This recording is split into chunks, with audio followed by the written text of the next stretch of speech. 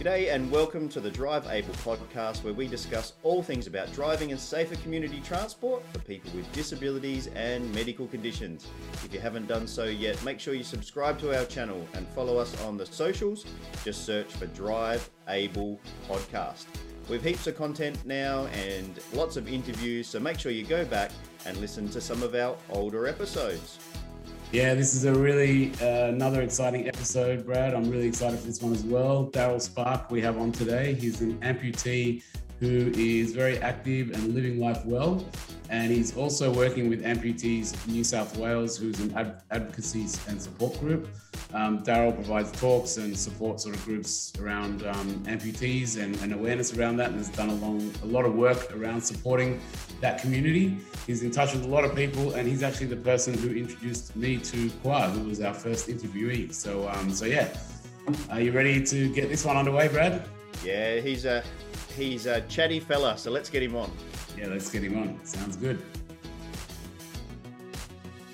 Driving is something many take for granted, but when someone has altered ability, then driving or getting out and about in your own car can be challenging. Driving with a disability doesn't mean you have to drive an old clapped out car with farm-like machinery, and relying on a wheelchair doesn't mean waiting for hours and then being in the back of a maxi access cab getting car sick. The Drivable podcast is designed to introduce and explore driving aids for people with disabilities, vehicle modifications, the NDIS, research, medical guidelines, driving techniques, and much, much more. The Drivable podcast is to help you be informed and be in control of your own independence so you can experience freedom through driving safely and reliably. I'm Ali, and with me is Brad, and together we have over 30 years of experience in disability and driving. Enough of the intros, let's get into it. Okay, in this episode, we're talking with Daryl Spark from Amputees New South Wales. Hey, Daryl, how's it going? Good, Ali, yeah. Welcome to the Drive Able podcast, and we want to kick it off by telling us a little about your disability or ability and how you came about it, and a little bit of background. Thanks, Ali. Yeah, no, look, it's great to be here with you guys. It's always nice to catch up with the quality gents. I'm an amputee, and I've been an amputee for over 45 years now. So I was a child amputee and acquired amputations through trauma. I had a bit of a run-in with a lawnmower when I was at school back in the mid-70s. Let's just say the school system was never the same again. And so obviously I'm a below-knee amputee. My trauma was localised just to my leg, apart from my personality, and it's been life-shaping, as many people in the disability space experience it. I'm a working man. I work 9 to 5 in a regular kind of job. I have 5 kids, beautiful wife, a dog, a rabbit, which is probably more dangerous than the dog. And when I'm not doing that, I'm a lover of sport. Things like the images behind me, where I've got some crew together for Disability Day to do some obstacle racing. And there's one of my spare passions is I head up Amputees New South Wales. Oh, that's pretty cool. And I might go back to those little childhood days, I guess. When that happened, you said it was in the 70s. So it happened at school, and do you recall it? Like, how old were you? Oh, look, I was 5. It was actually, just to give you a bit of a stir, it was, see if he gets the juices flowing here. It was Friday the 13th, February 1976. Wow. Not that I'm setting the tone with dark images. I remember it vividly. It's one of those things etched to my mind and probably will stay there forever. Luckily, as a child, natural things take place, and obviously in such a trauma circumstance, basically shock kicks in and your body turns off a lot of your brain function except the recording processes. Fairly horrific, obviously.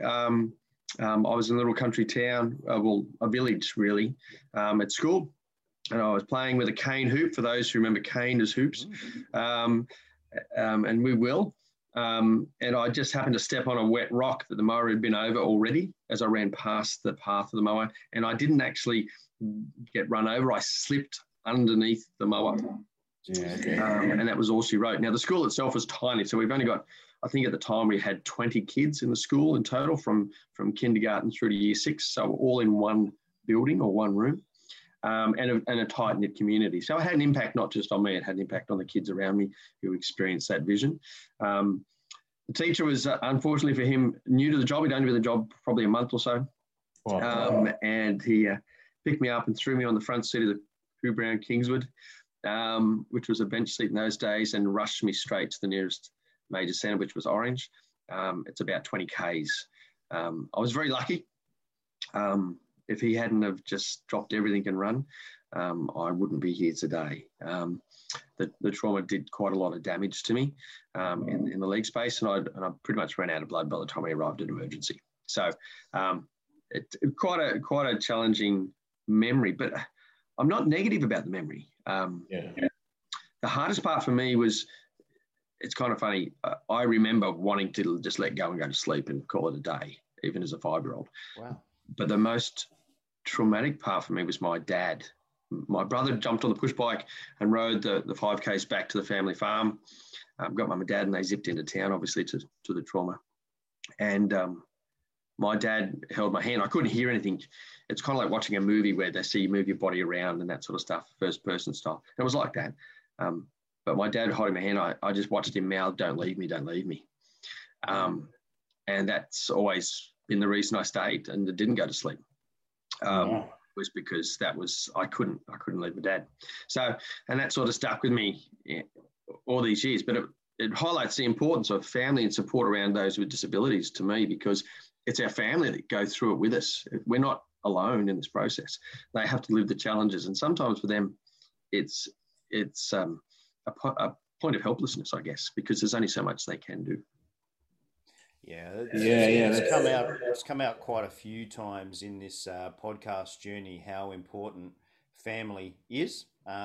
Mums get a pretty good rap. On this occasion, Dad's getting a rap, so that's good to hear from 3 bald blokes doing a podcast together at the moment. Family do amazing things in the disability side of the world, and support people through. We've had 16-year-olds with mum supporting them through the process of getting their license, through to hearing it over and over again. That you recognise that. And I think licensing is a good one there, but you pointed out, Brad, too, because we grew up in a slightly different time. You guys might be a fraction younger than me, but and better looking. But I think I remember going for my license was a big deal, because as an amputee, you're challenged. Can I do this? Now, I'd learned to drive when I was about 7. On the family farm. So for machinery and stuff, to me was pretty common practice, and I'd been hooting around the farm in a paddock basher for quite some time. But then there was still that daunting element of going in to be assessed to drive. And back in those days, I was lucky. I was in another small town at the time, and it was the police officer, local cop shop you go to do your license, and they all knew me. So I was very, very lucky once more that they knew they could throw pretty much anything at me, and that I had an experience of adaptation and capacity that they recognised, which meant I got quite a lot of fair treatment in terms of showing what I could do. Well, let's jump to that. Let's jump to that straight away. We've got a bit of feedback in this recording. I'm sorry for people listening, but your amputation is which leg? That's my right leg. Yeah, my throttle side. Leg. Yeah, so your throttle. And do you use the same leg for the brake as well? I do indeed. So there's an element of understanding. So in capacity terms for amputation, prosthetics technically is supposed to mitigate the losses.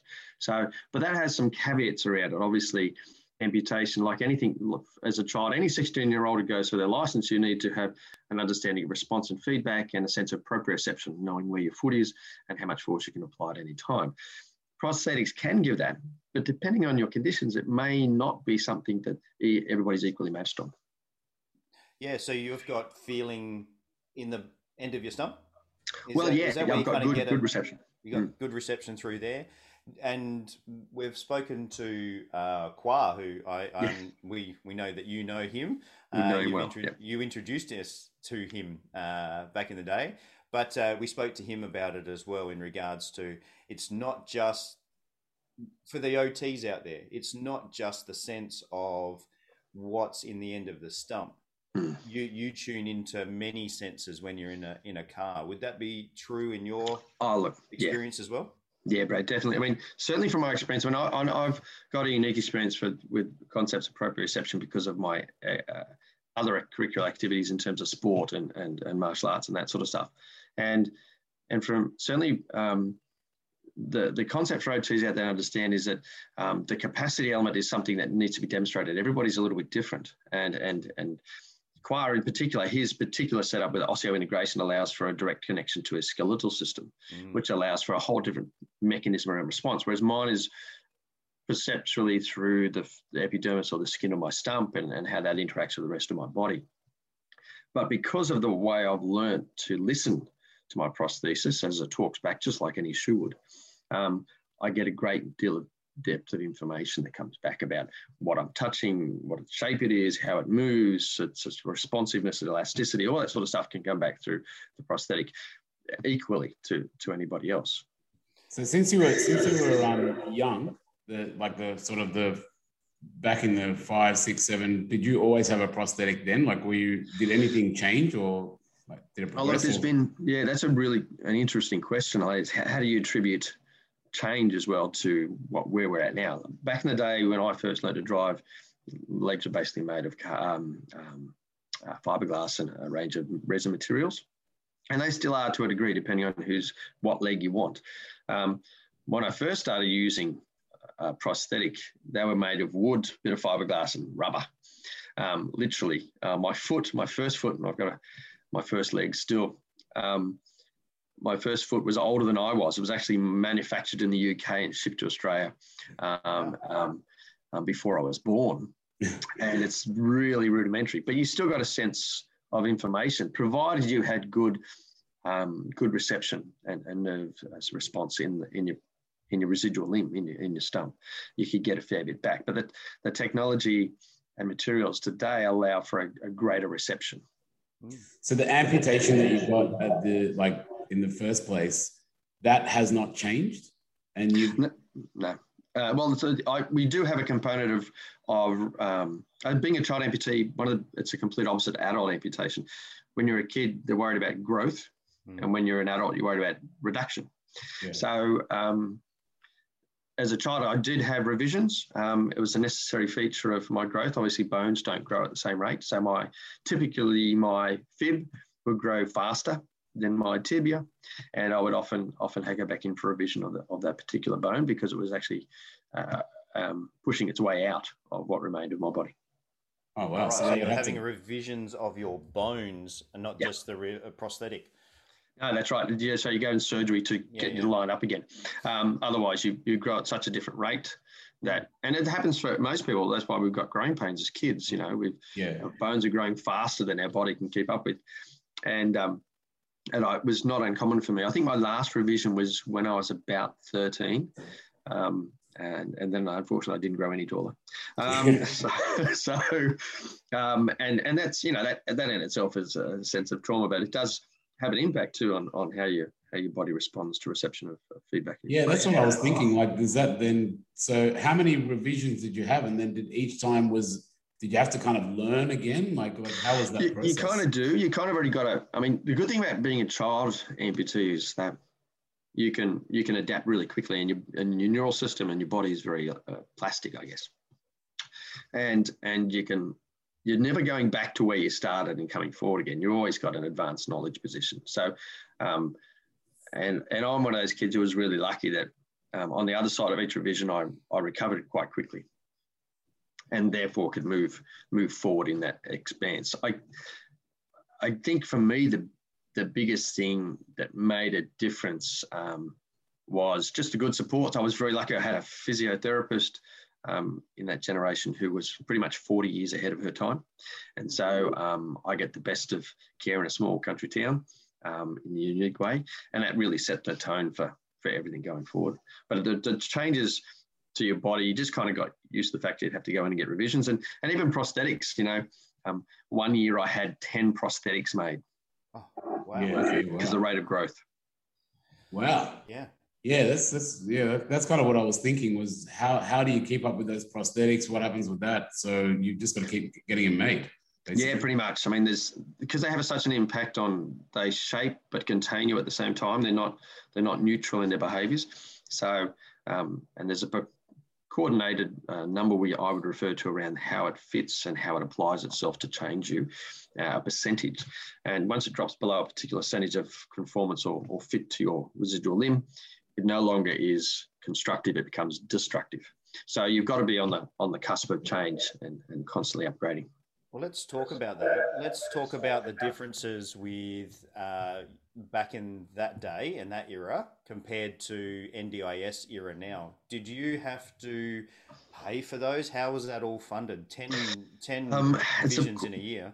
Yeah, look, it's a lot, isn't it? And back in the day, it wasn't. And now my circumstances, obviously, my trauma happened at a particularly poignant place. Support structures were there because it happened at school. But back in the day, we were looked after by Veterans Affairs because the veterans was where all the amputations were coming from, although the rate of diabetes and vascular amputations were rapidly increasing in Australia. So I was lucky enough to be what was created on a sister scheme called the Free Limb Scheme. And Gough Whitlam, back in the day, decided all these people coming back from Vietnam, the government decided that it shouldn't be that people should go without prosthetics. We live in a country, such a great country, we should be able to support each other. And prosthetics was one of those things.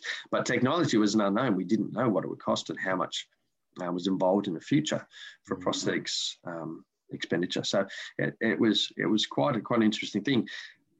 Thinking back now, I mean, those who would be old enough to remember a Tirana cost about $7,000. It probably still costs about $7,000 unless you've got a really good one and you get more for it today.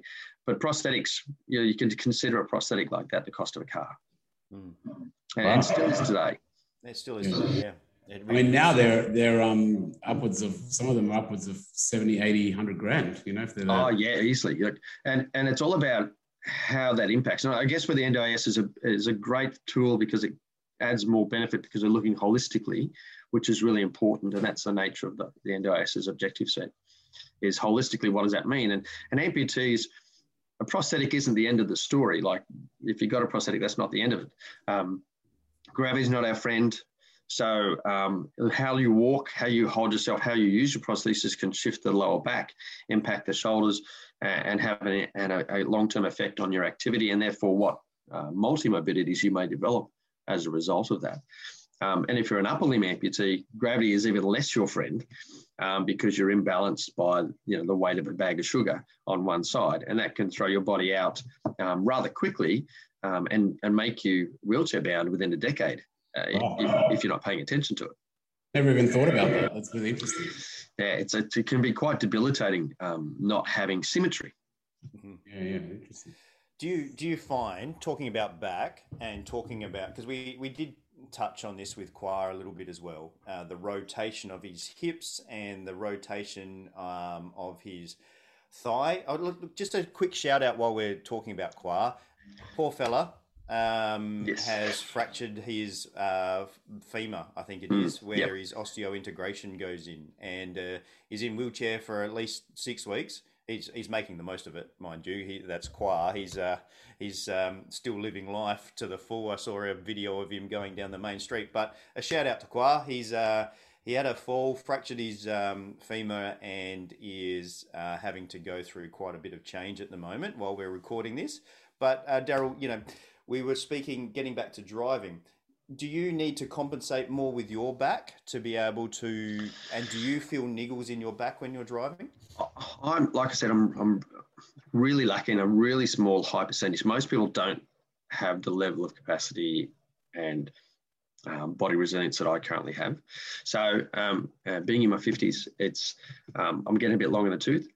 But the important part for me is that symmetry allocation early in my life, getting for me. So I do, like everybody at my age, a long drive in the car has an impact. And you do have to work a little bit harder with your prosthetic because it works differently to, obviously the foot doesn't have, or the ankle doesn't have dorsiflex or plantarflex. It's a fixed angle. But the pedal on the floor doesn't care. You can be an octopus and push the pedal.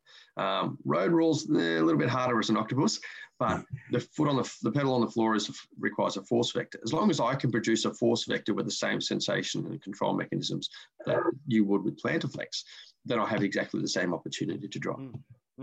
So for me, it's about understanding that. So I use my knee to propel or push forward to provide that vector more than I would, obviously, my ankle because it doesn't move.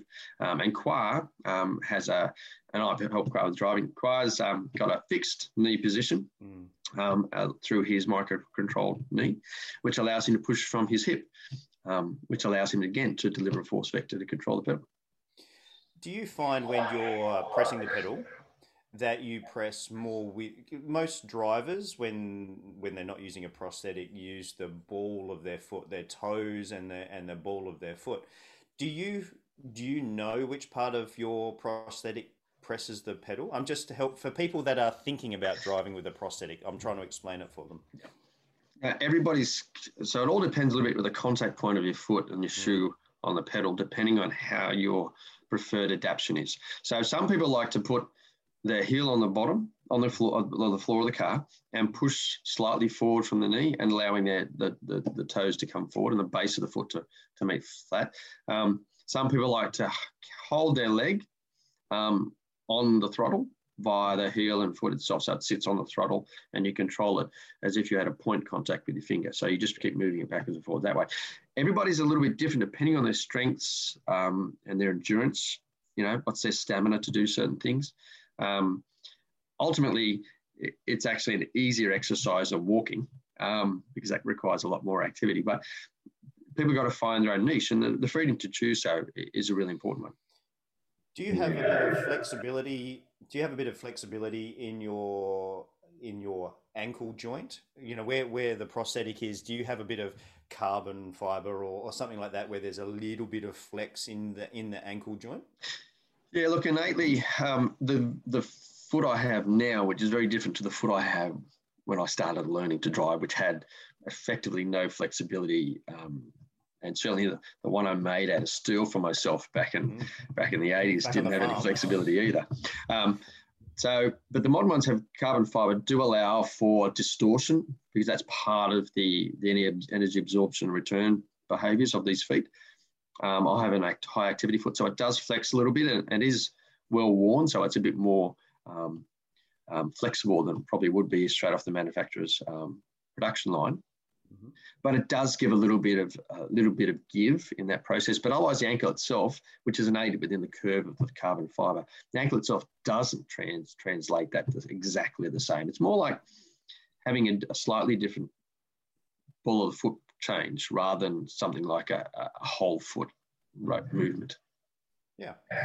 Oh, thanks for explaining that because I've been amazed with when somebody does come with a bit of flexibility in that ankle joint, whether it's a carbon type of scenario or something else. I'm not an expert when it comes to prosthetics at all. I have to put my hand up there, but when they push forward into the heel, they're able to get a little bit of flex into the toe, so a little bit of plantar flexion, which helps them get a little bit of fine control when they're changing from, let's say, 55 kilometers an hour to 58, 57, 59 kilometers an hour. They're able to control that little bit of movement.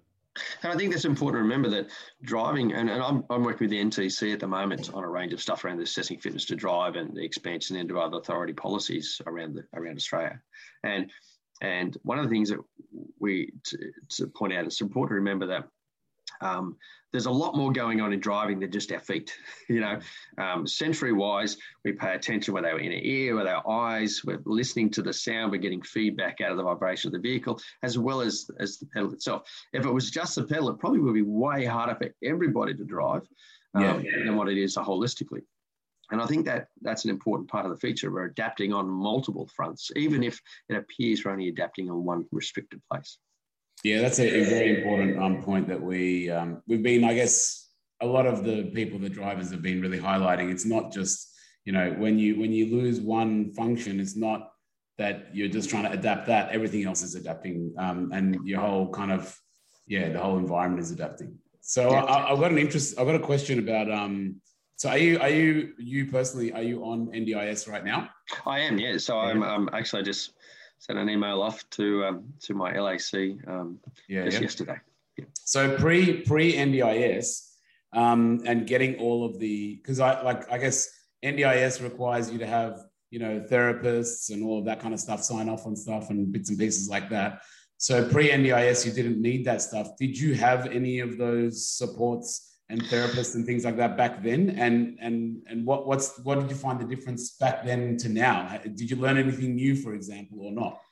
Well, I mean, it's an interesting thing. I mean, I've probably learned more supporting other people with the NDIS planning and support structures than myself. But I think it's all a big part of the learning cycle.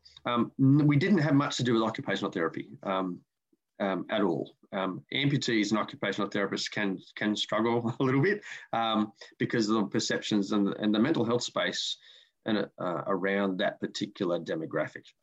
And it's not a slight at occupational therapists or anybody else. It's just that we sit in a sort of funny bucket, don't we, Brad? You can do it, Daryl. You can have a go at me. I don't mind. Go for it. I love you, Brad. You know that. I think we had more to do with prosthetists, obviously, and physiotherapists in the line of our existence. Certainly, we often say that we're the experts in living with the amputation. That's because we are. Prosthetists don't live with it unless they're an amputee, and physios don't live with it unless they're an amputee, and OTs don't live with it unless they're an amputee. So we've got the most knowledge. It's just about the translation of other knowledges within the gap to augment what we're doing. So in the NDIS scheme of things, well, before that, cost was a big issue. There were prohibitors. Access to product was about whether you could afford to, and certainly government support structures in New South Wales are good, but and federally, but it wasn't the opportunity to be holistic in its support of our needs. As I said, physiotherapy for people is an important thing. Gait development and training and review of gait is really important. And they all contribute to whether you have social barriers, participation barriers. Somebody raised an issue the other day about a wet leg and going, being able to get to the beach and that sort of stuff. And this is where the children thing is a bit different to the adult thing. For an adult, a wet leg is about not falling over and breaking a hip, which is a hell of a lot more expensive than having a prosthetic. But for a child, to go to the beach with 2,000 other people is immensely emotionally challenging. The psychology behind being the only child, and I've been that child, who has to hop down or crawl down to the beach. 2,000 people will stop and see you. Not because you're an oddity, but because it's different. And that difference has an impact on your mental health. So having support structures holistically is really important. And those barriers will stop you getting on with life and being productive in society and contributing to your own good outcomes as well as society's. Yeah. It takes me back. I was a swimmer when I was younger, and we had Nicole was her name, amputated at the hip at almost birth, and we treated her and pushed her in the pool when she was hopping into the pool and all kinds of mean stuff as kids do. But whenever we went to the next swimming carnival, she always attracted a crowd and people, not knowing what to do to help her out or not to help her out, or how can we make your life easier or not easier, and all those type of things. So many questions whenever she went to the next carnival. And I can hear what you're saying from my experience, not living with it, but my experience of knowing somebody. Yeah, it does. I can imagine the mental challenge that would come every time you go somewhere new. Yeah, and it's quite amazing. We all know that the deficits if you're inactive, and if we looked at leg or lower limb amputation compared to upper limb, and they're not dissimilar, but they have slightly different twists on it. The biggest cause of amputation in Australia is vascular diabetes. conditions. And the most important thing you need to do to overcome them is get moving. And it's really how to get moving if we take off a leg. So it's kind of its own anchor in many ways. So there's quite a lot of work that has to be done to break these barriers for people to get out and back, because that has an impact long-term on everything, including the NDIS and national funding for these structures. But most importantly, it's not good for people if they're not getting out and enjoying life, like the gentleman behind me. Yeah, exactly. Well, maybe we should switch into talking a little bit about Amputees New South Wales. You're a big advocate for that organisation. We've watched you talk and do a few talks on it as well, and done some work with you. So tell us a little bit about that and who they are and how you ended up there. So Amputees New South Wales is one of the oldest community amputation organisations in Australia. It's obviously New South Wales based, but we work like all the amputee communities. We work across the country to support amputees, no matter where they are. We want to help everybody, and that's a natural thing. As an organisation, we're a member organisation, so we're invested in all the people in New South Wales, and it's important to recognise that there's 2,000 amputations in New South Wales every year.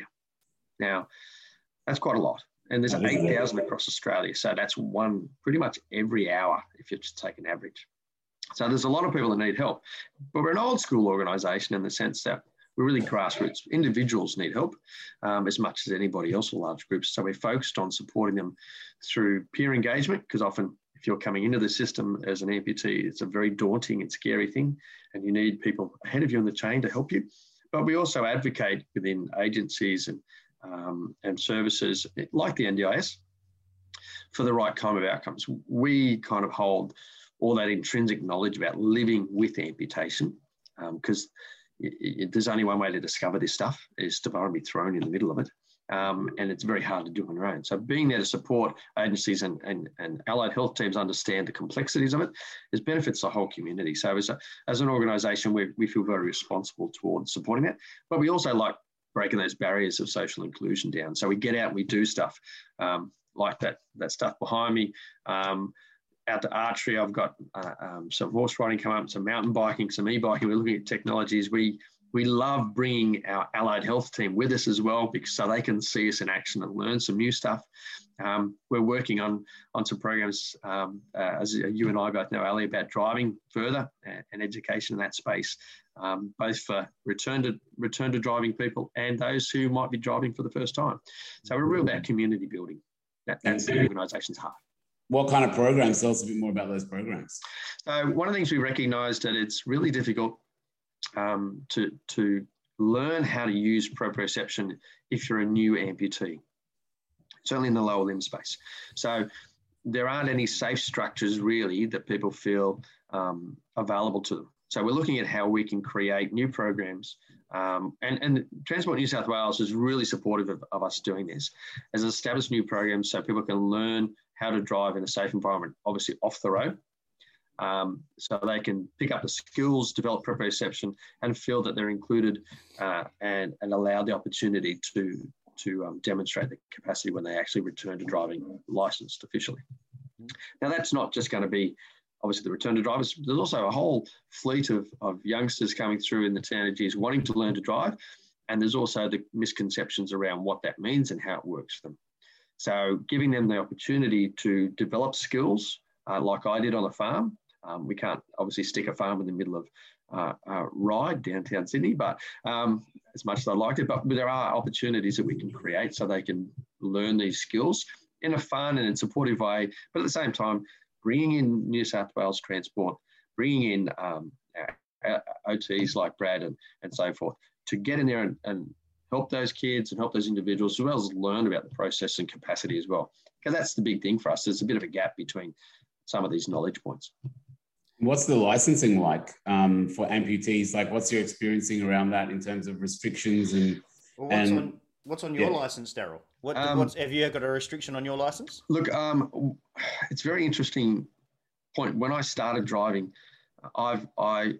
my amputation, technically, I would say, is not a disability. It's my superpower. So I, for the first 5 years, didn't put down I had a disability when I started driving, because I didn't. You had to keep pace with me. That's just how the universe worked. Now, it wasn't until later I thought, oh, maybe there's a requirement for me to do this. So I put it on. So the only license condition I have is must wear artificial leg. Yep. Now, because it's a bit hard to drive without it, obviously. So I always find it funny because it doesn't say where I have to wear it, just that I have to wear it. So put it on your head. Put it on my head if I want.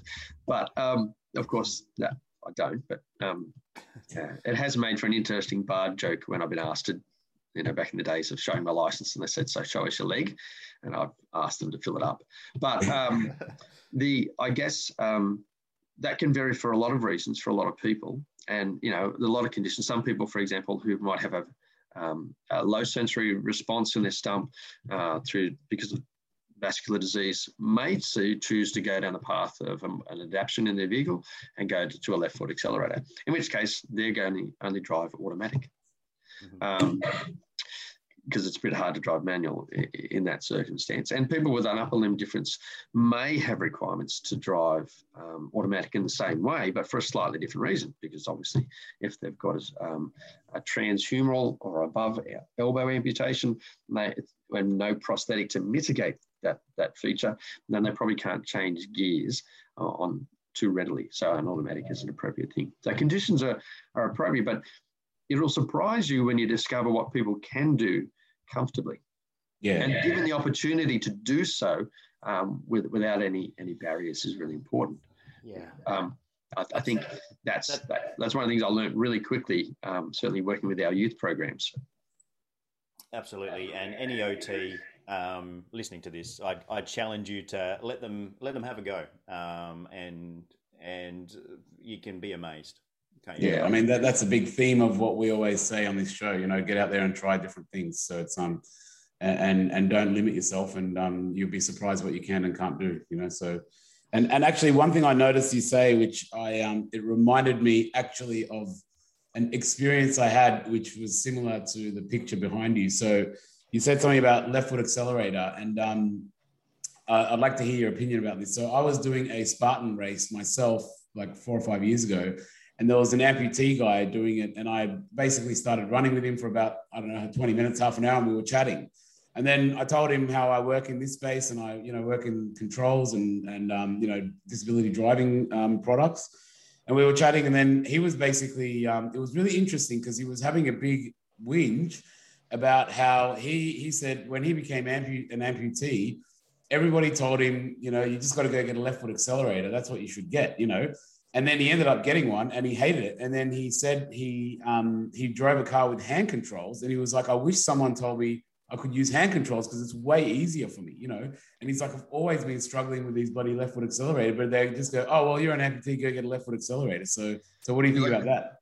It's one of the things I've raised with the NTC just recently. It's like I said, it's my rule of thumb is the biggest problem in the community for amputation and limb difference about the concepts of capacity in driving relate to the lack of information. And it's not a lack of information because people aren't genuine. It's a lack of information because the community historically had a behavior of being very quiet and withdrawn, because it has a huge mental impact. I mean, a lot of people suffer from post-traumatic stress disorder because of the amputation surgery, not whatever condition was that caused it. So people retreat a little bit, and it's confronting. So when it comes to knowledge, we as a community nationally haven't done a good job at sharing that information proactively. So certainly from my perspective as a community leader, we're going back into universities, educating different allied disciplines about capacity and what we do and how that works. But so there's a bias, Ali, I guess, to follow suit previously taken. If you're missing your left leg, get in it. Right leg, get a left foot accelerator. If you're an above knee, you can't drive. You've got to do that. And the crux of this problem is that you've got to let people demonstrate capacity or ability, or give them the tools to develop it. Yeah. I've seen lots of people very disgruntled because they were told they had to have a left foot accelerator and not given the opportunity. Driving authorities say to us, hey, driving is a responsibility and it's a privilege. But we live in a society where it's not. We live in a society where it's a right. and it's a rite of passage. So you only have to look back at the 60s and 70s and earlier to see that driving was a rite of passage for young people, getting your license. So when it's stripped away and you're told you have to change your behaviour without evidence, and it is majority of time without evidence, then it creates a problem. The problem would be that most people get back into driving so early in their experience cycle as amputees, like right after getting out of hospital, that they haven't yet developed the skills.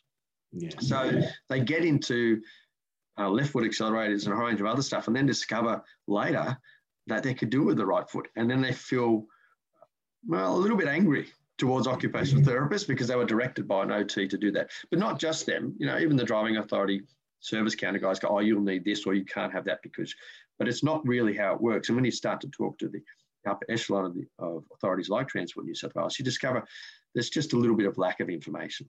So for me personally, as an individual with good experience, and most of the time, I've had a few funny ones, I'm invested in injecting that knowledge back in the system so we can dispel the rumours.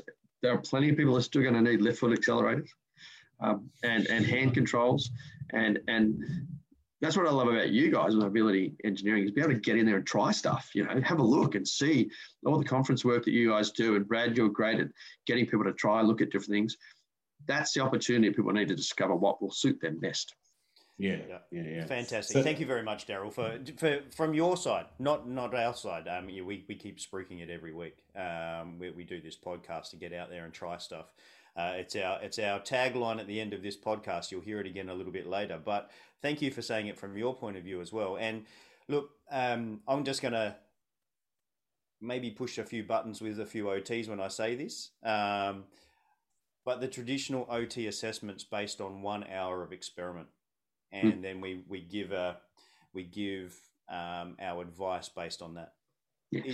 It takes more than an hour to learn something, but then you might get to the end of an hour and then go, well, maybe let's try something else.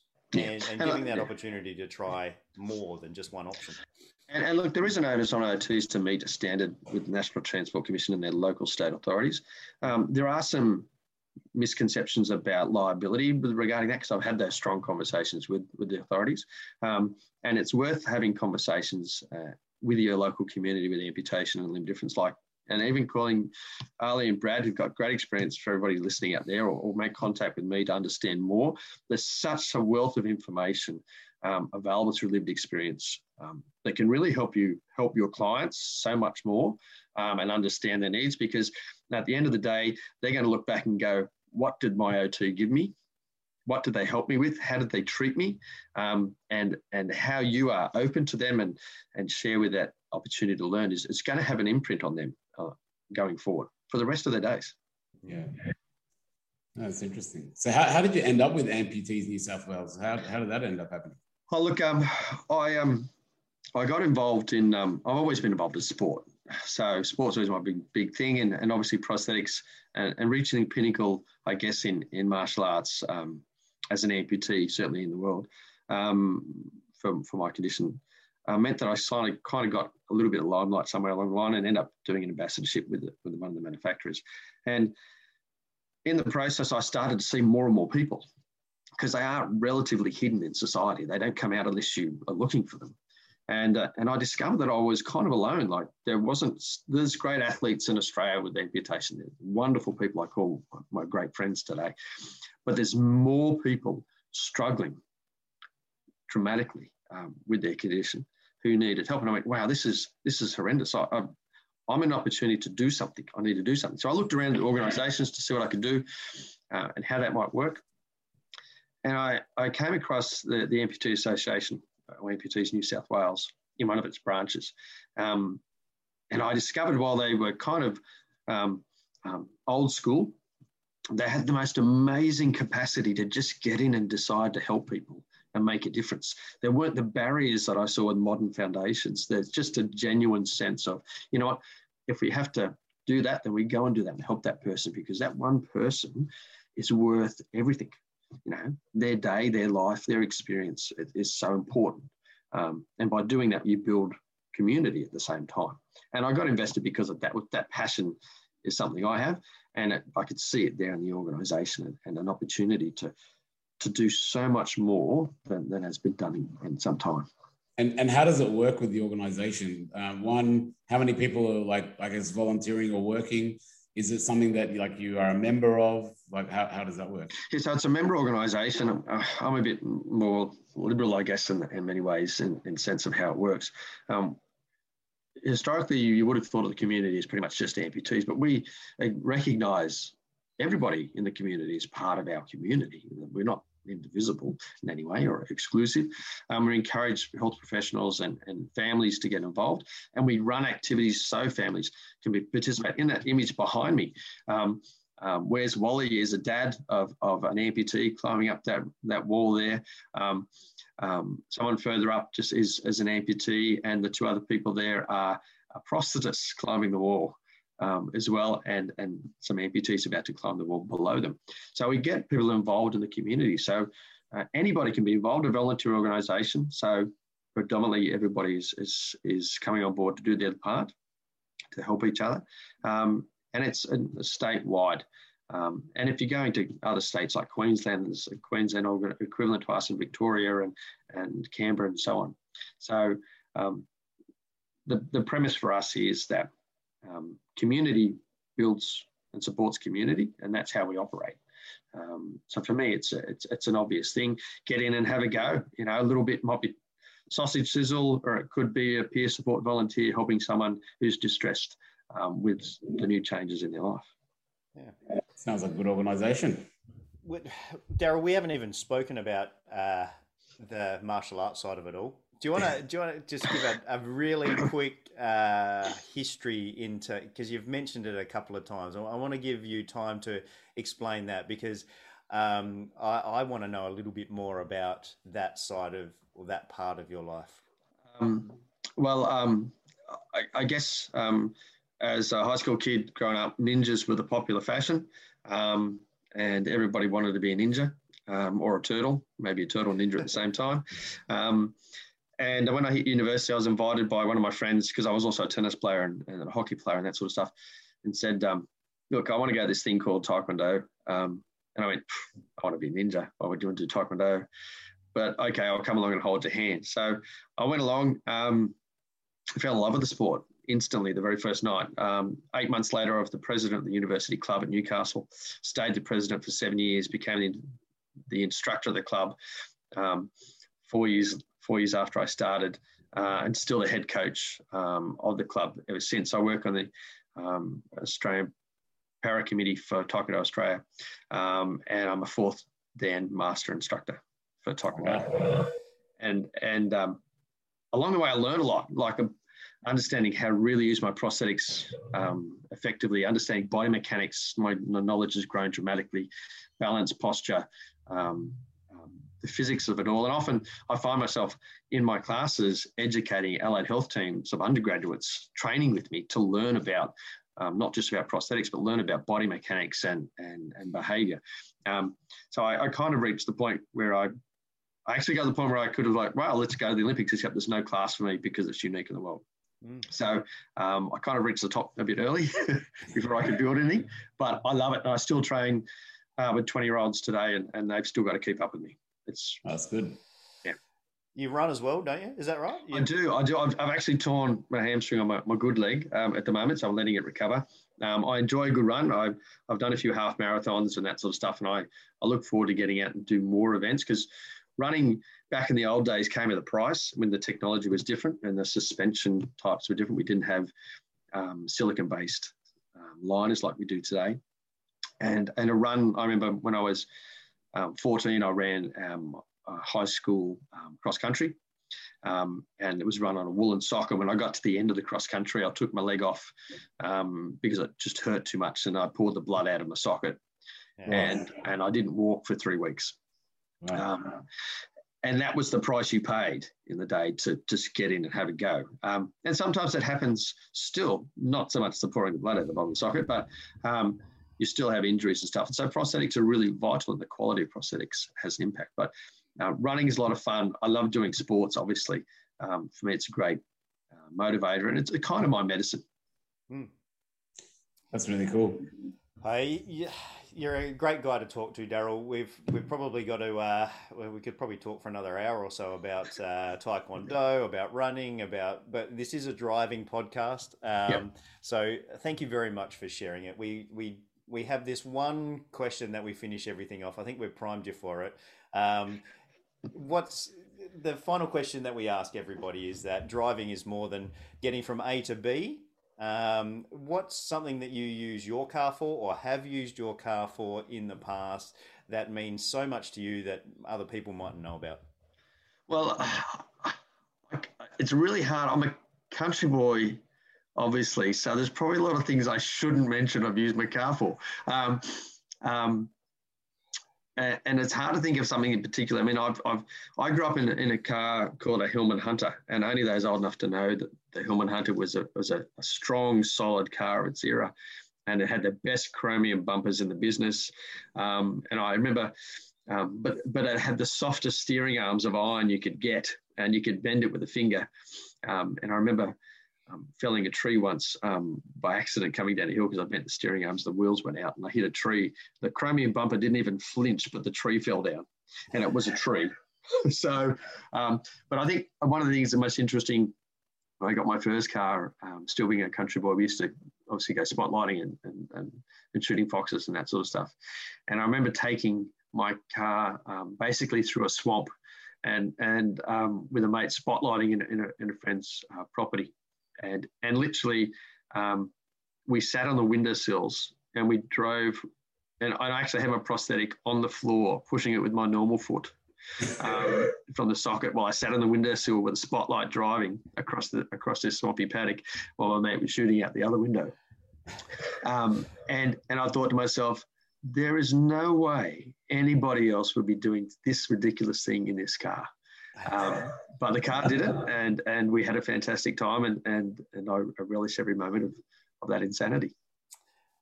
Good on you, Daryl. Thank you very much. That was awesome.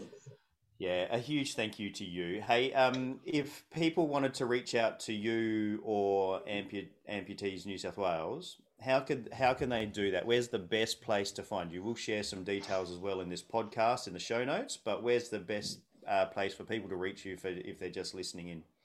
Oh, look, the best place is to jump on, obviously, through the website, amputeesnewsouthwales.org.au. We have an 1800 number to make contact, and you can also find us on Facebook. That's perhaps the easiest way. I'm a hands-on kind of guy, so at the top of the chain, if people make a call or send an email, you're going to get the top of the tree and get involved. So that's really the simplest way. Drop a line, give us a call. Any question, any thoughts, any support, we're here. Just reach out. Yeah, no, I'll give these guys a plug. I'll give Daryl a plug. We've worked with him, and they're very helpful and they're really passionate. So, honestly, even if, as he said, even if you're a allied health professional or anyone needing some help or questions, call and ask because they're more than willing to help, and I think it'll be of benefit anyway. So, yeah, if you're a driver trained OT, reach out and ask questions. Don't guess. Ask questions and learn more about this space because. Yeah, like Daryl said, you don't just need a left foot accelerator. If you've had a right amputation, there's lots of options out there. And when it comes to upper limbs, lower limbs, left, right, multiple, there's options out there to experiment with. And somebody with lived experience like Daryl, we thank you very much for sharing your journey and being open to discuss things with driver trained OTs, but anybody with an amputation or anybody else that needs more information. Yeah, no, look, and thank you guys. To everybody listening, there's no question that you're talking to the two of the best experts in the business with Al and Brad, and I appreciate you guys giving me the chance to have a chat, and it's good to see so many shiny foreheads. yes. Tune into the YouTube channel if you want to see some glare. Yeah. All right. Look, for people listening in, hang around. We're going to Ali and I break down this interview into some important pieces of information for people specific about driving. But if you can't hang around, as we say in every episode, if you've got any queries about what you can do and what will work for you, get in contact with your local OT or mobility dealer and set yourself up with a trial. I think we've highlighted that enough today. Trials really do put you in the driver's seat. See you in the next episode, everyone. Thanks, Daryl. Thanks, guys. Okay, so that was a great interview there, Brad. So now we're going to do the follow-up, just I guess the little breakdown. And to kick it off, I might just highlight one of the points I've got here, which was the first point, which it was really great to hear Daryl highlight the whole point of family and supports and people around you. You know, it was great that he sort of raised that point straight off the bat. Yeah, amazing how families get involved, and like we said in the actual interview, families are a crucial part, especially I imagine for a 16-year-old living with a disability and helping them to get their license in the first place. You know, parents are vital in that sequence of events for most drivers at 16-year-old, but I can imagine that there's a lot more support required, or maybe not. I don't know. I don't live with a disability per se like that. So yeah, it's interesting to hear him talk about it. Yeah, it was really good. And the thing, I mean, I actually learned a fair bit there as well. I thought it was really interesting. All the different, like, I guess the how many prosthetics you need to keep getting as you're growing, and like that's going to be probably pretty challenging if you're on NDIS, and also maybe, you know, even challenging for an OT, even to sort of predict growth rates and things like that. Well, like, what do you think about that? I think it comes a bit more back down to the prosthetics team for that type of thing. The OT's role would be more around helping the youth to get out and do the activities that they want to do, and trying to, as we heard from Daryl, we don't want OTs limiting people by saying you can't do this and you can't do that. But it's more about understanding the risk and presenting the risk, and then allowing them to take a calculated risk, and being aware that you've got to live life. We all take risks. We all, you know, I go down to where I am, down to Glenelg, and you see all the kids jumping off the jetty, or the pier if you're in New South Wales, but jumping off into the water, doing backflips and stuff. That's a calculated risk. You know, sometimes people don't do a calculated risk. They just are thrill seekers, and they want to put themselves in a dangerous situation to get adrenaline rush. And we don't want to take that away from people with disabilities as well. It's a really important part of people's lives to be able to make that choice, to be able to get that adrenaline rush, to be able to do things that are exciting and not limiting. And we want to be able to open up the world, not restrict the world as OTs. Yeah. I think a lot of the stuff that he spoke about, particularly with all the different, I mean, honestly, I think it's one where if you're a therapist, particularly working with amputees, you probably could benefit from listening to this episode a couple of times, because the way he was explaining a lot of that stuff, that it was pretty technical, and I thought it was really good. Like, as in all the stuff around the sensory experience, the feedback. I mean, because I guess if I'm thinking, it would actually be very challenging for a therapist to be dealing with the amputee, because, like, I guess I learned a lot here in this one. In my mind, I didn't even think about all of those aspects. I was just thinking, prosthetic, this is probably one of the easier disabilities to deal with, but it seems like it's actually probably one of the more complex ones. Well, like he said, you know, the mental mindset is the right leg doesn't work, in inverted commas. The right leg doesn't work, so let's chuck it onto a left foot accelerator. And that's been the historical viewpoint. And it was so good to have him explain that, you know, there's so much more to it than that. You know, there's possibilities for the right leg to be utilized in driving, and being able to learn how to use that right limb can be all that's required, rather than trying to learn how to use your left leg or trying to learn a set of hand controls. It might be that we enhance the skills that you've already got in your right leg to be able to compensate for the prosthetic on the pedals. And like he said, all we need is a force on the pedals, and we need to be able to apply well, getting into physics now. My son's doing his physics exam today.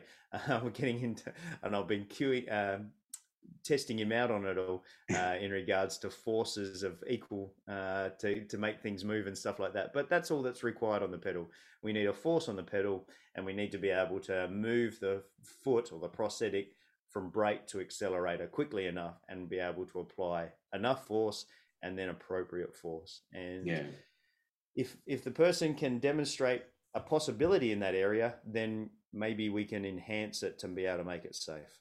Yeah. And it was really good that he highlighted, because it's something that it's come up a little bit in some of the last interviews, is that you're using, well, I liked how he pointed out, I guess I didn't even think about it myself, was even an able-bodied driver is using multiple sensories, you know, he's using everything, not just their feet, right? So yeah, I mean, that's really got to be understood when you're assessing somebody or working with them. It's not just looking at that, okay, well, here's this one thing missing, or here's this one thing that doesn't work, and let's just focus on that. It's the entire body that's functioning, the entire sensory experience. So it's it was really good that he kind of really pointed that out. So I think it's what he really highlighted is that it's not that it doesn't work. It's just that it works in a different way. Exactly. And we're using other sensors and other feedback mechanisms to be able to make it work in a different way. And he's highlighting that with his stories of going through swamps and spotlighting and things like that. It's those stories are why we ask that question, because we want to explore how people are using their license to live life and to get out and enjoy what Australia has to offer. We'll have an international guest at some point, I'm sure, and we'll talk about what it's like to drive overseas. But there's lots to explore around Australia with our license, that's for sure. Yeah, and also I thought it was interesting what we were talking about with respect to the I guess the last couple of interviewees we've had seem to have come from these pre-NDIS days.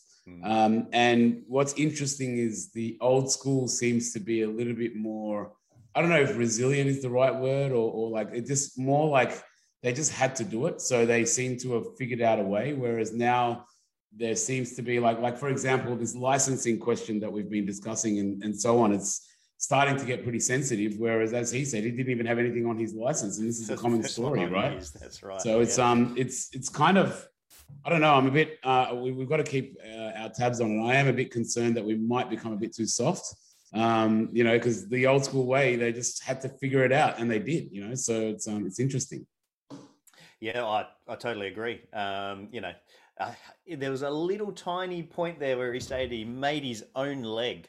I wanted to ask more questions about that, but he made his own metal leg. And I imagine him, you know, sitting there on his farm welding something together to be able to he's got some imagination in his mind of what he's going to do with this leg. I just wanted to be in his head and figure out what he's going to use this metal leg that he's creating for himself at that time of his life. But yeah, I think that's it. I think, well, it's with society now as well, isn't it? We're all using phones where previously people were in sheds making stuff. It's maybe something to do with society nowadays as well. Yeah. So, I mean, it's not a bad or a good thing. It's just interesting that, yeah, back in the days, because I even saw somebody recently, it wasn't necessarily that great in terms of safety, but he had basically fabricated he had a Mercedes van, and he had fabricated all these really interesting hand controls and things that open doors and all these little things. He just made them all like with his mate in a workshop. And the hand controls were very, very, very questionable. but the thing is that I was sort of pushing him on it, but he turned around and said, look, I reckon because I've been doing this thing for the last, 20 years, I reckon I'm probably safer than most people I'd be safer if you gave me a standard hand control, because I've been doing this way. So that sort of long-term adaptation is it's a very important aspect as well, and giving people that time under that controlled environment, which is also something that was mentioned there, that they do offer, people to be able to drive in those controlled environments where it's not on the road and so on, to get that experience. I think that's, really important in trying to experience everything. Yeah, absolutely. Congratulations to Amputees New South Wales, where they're putting on what appears to be a track day or go-karting or something along those lines, where people can get out and experiment. We say it every week: get out there and trial. So look, if you're wanting to experiment driving, get in contact with Daryl, and hopefully you can get out and have a trial with him with the program that they're organising for people to give it a go. And I think that's what we've highlighted so much in this is, in a controlled environment, give it a go. And I think I made mention of it in the podcast, but OTs you can learn so much from your clients, and they really do have the lived experience, like Daryl was saying. Make sure that you give them the chance to have a go, even if it's to have a go to rule it out. At least then Don't try to rule it out without actually having a go. Because you as the OT might learn something, but also the client might learn something as well. And you made point of it, Ali, that this other gentleman that just felt way more at home with hand controls than with the left foot accelerator. Yeah.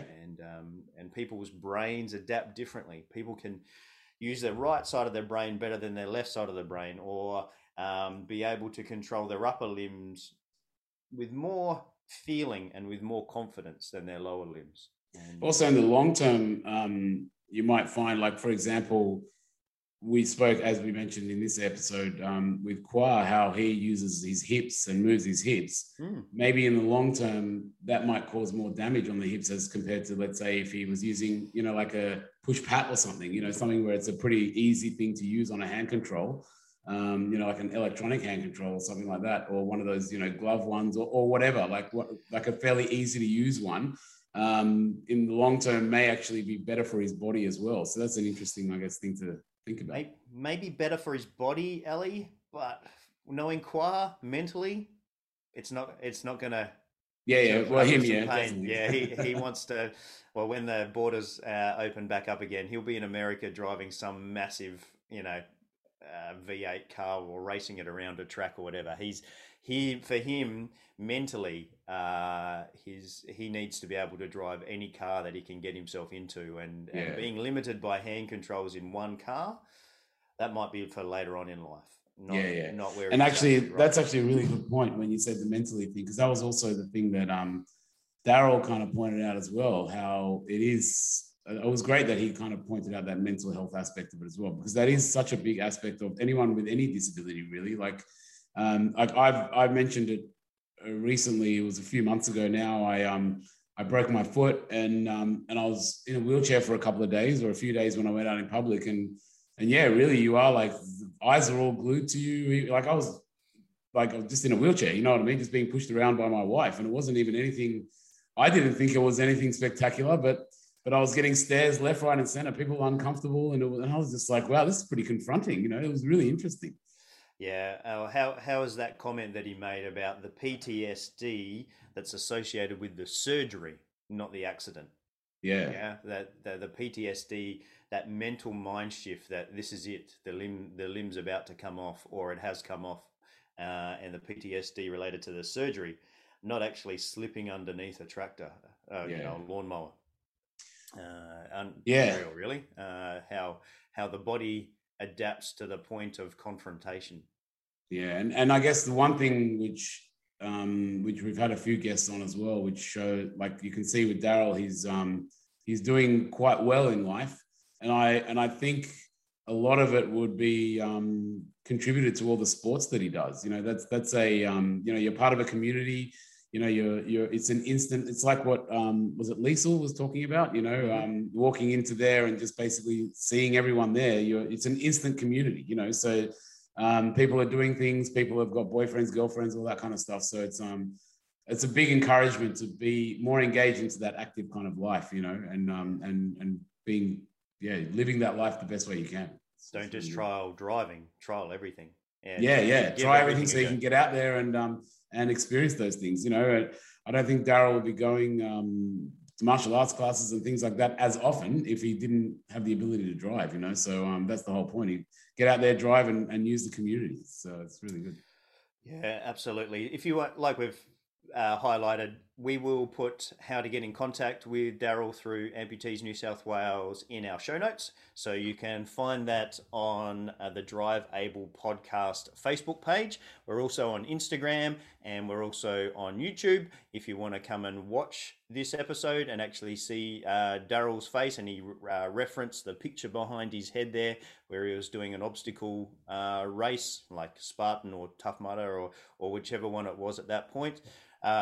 He's a super active guy. Amputees New South Wales do a lot to support people, not just in New South Wales, but across the country as well. There's other associations out there as well, Limbs for Life and other local support groups as well. So reaching out to these support groups allows you to see what other people are doing, see how they're living their life through lived experience, and that might be the bit that helps you overcome adversity. But if you want to try driving, get out there and try that as well. Yeah. That's it, I guess. We should wrap it up there. Yeah. And, we'll come back for another one, eh? Yeah, well, see you in the next one. The next one's exciting too. I'm looking forward to that one. That'll be very, very interesting chat. I'm not going to give anything away, but taking a different viewpoint in the next chat will be very interesting. Yeah, sounds good. We've got lots of good interviews coming up, so it's going to be good. All right, Brad, we'll see you next time. See ya. Bye-bye.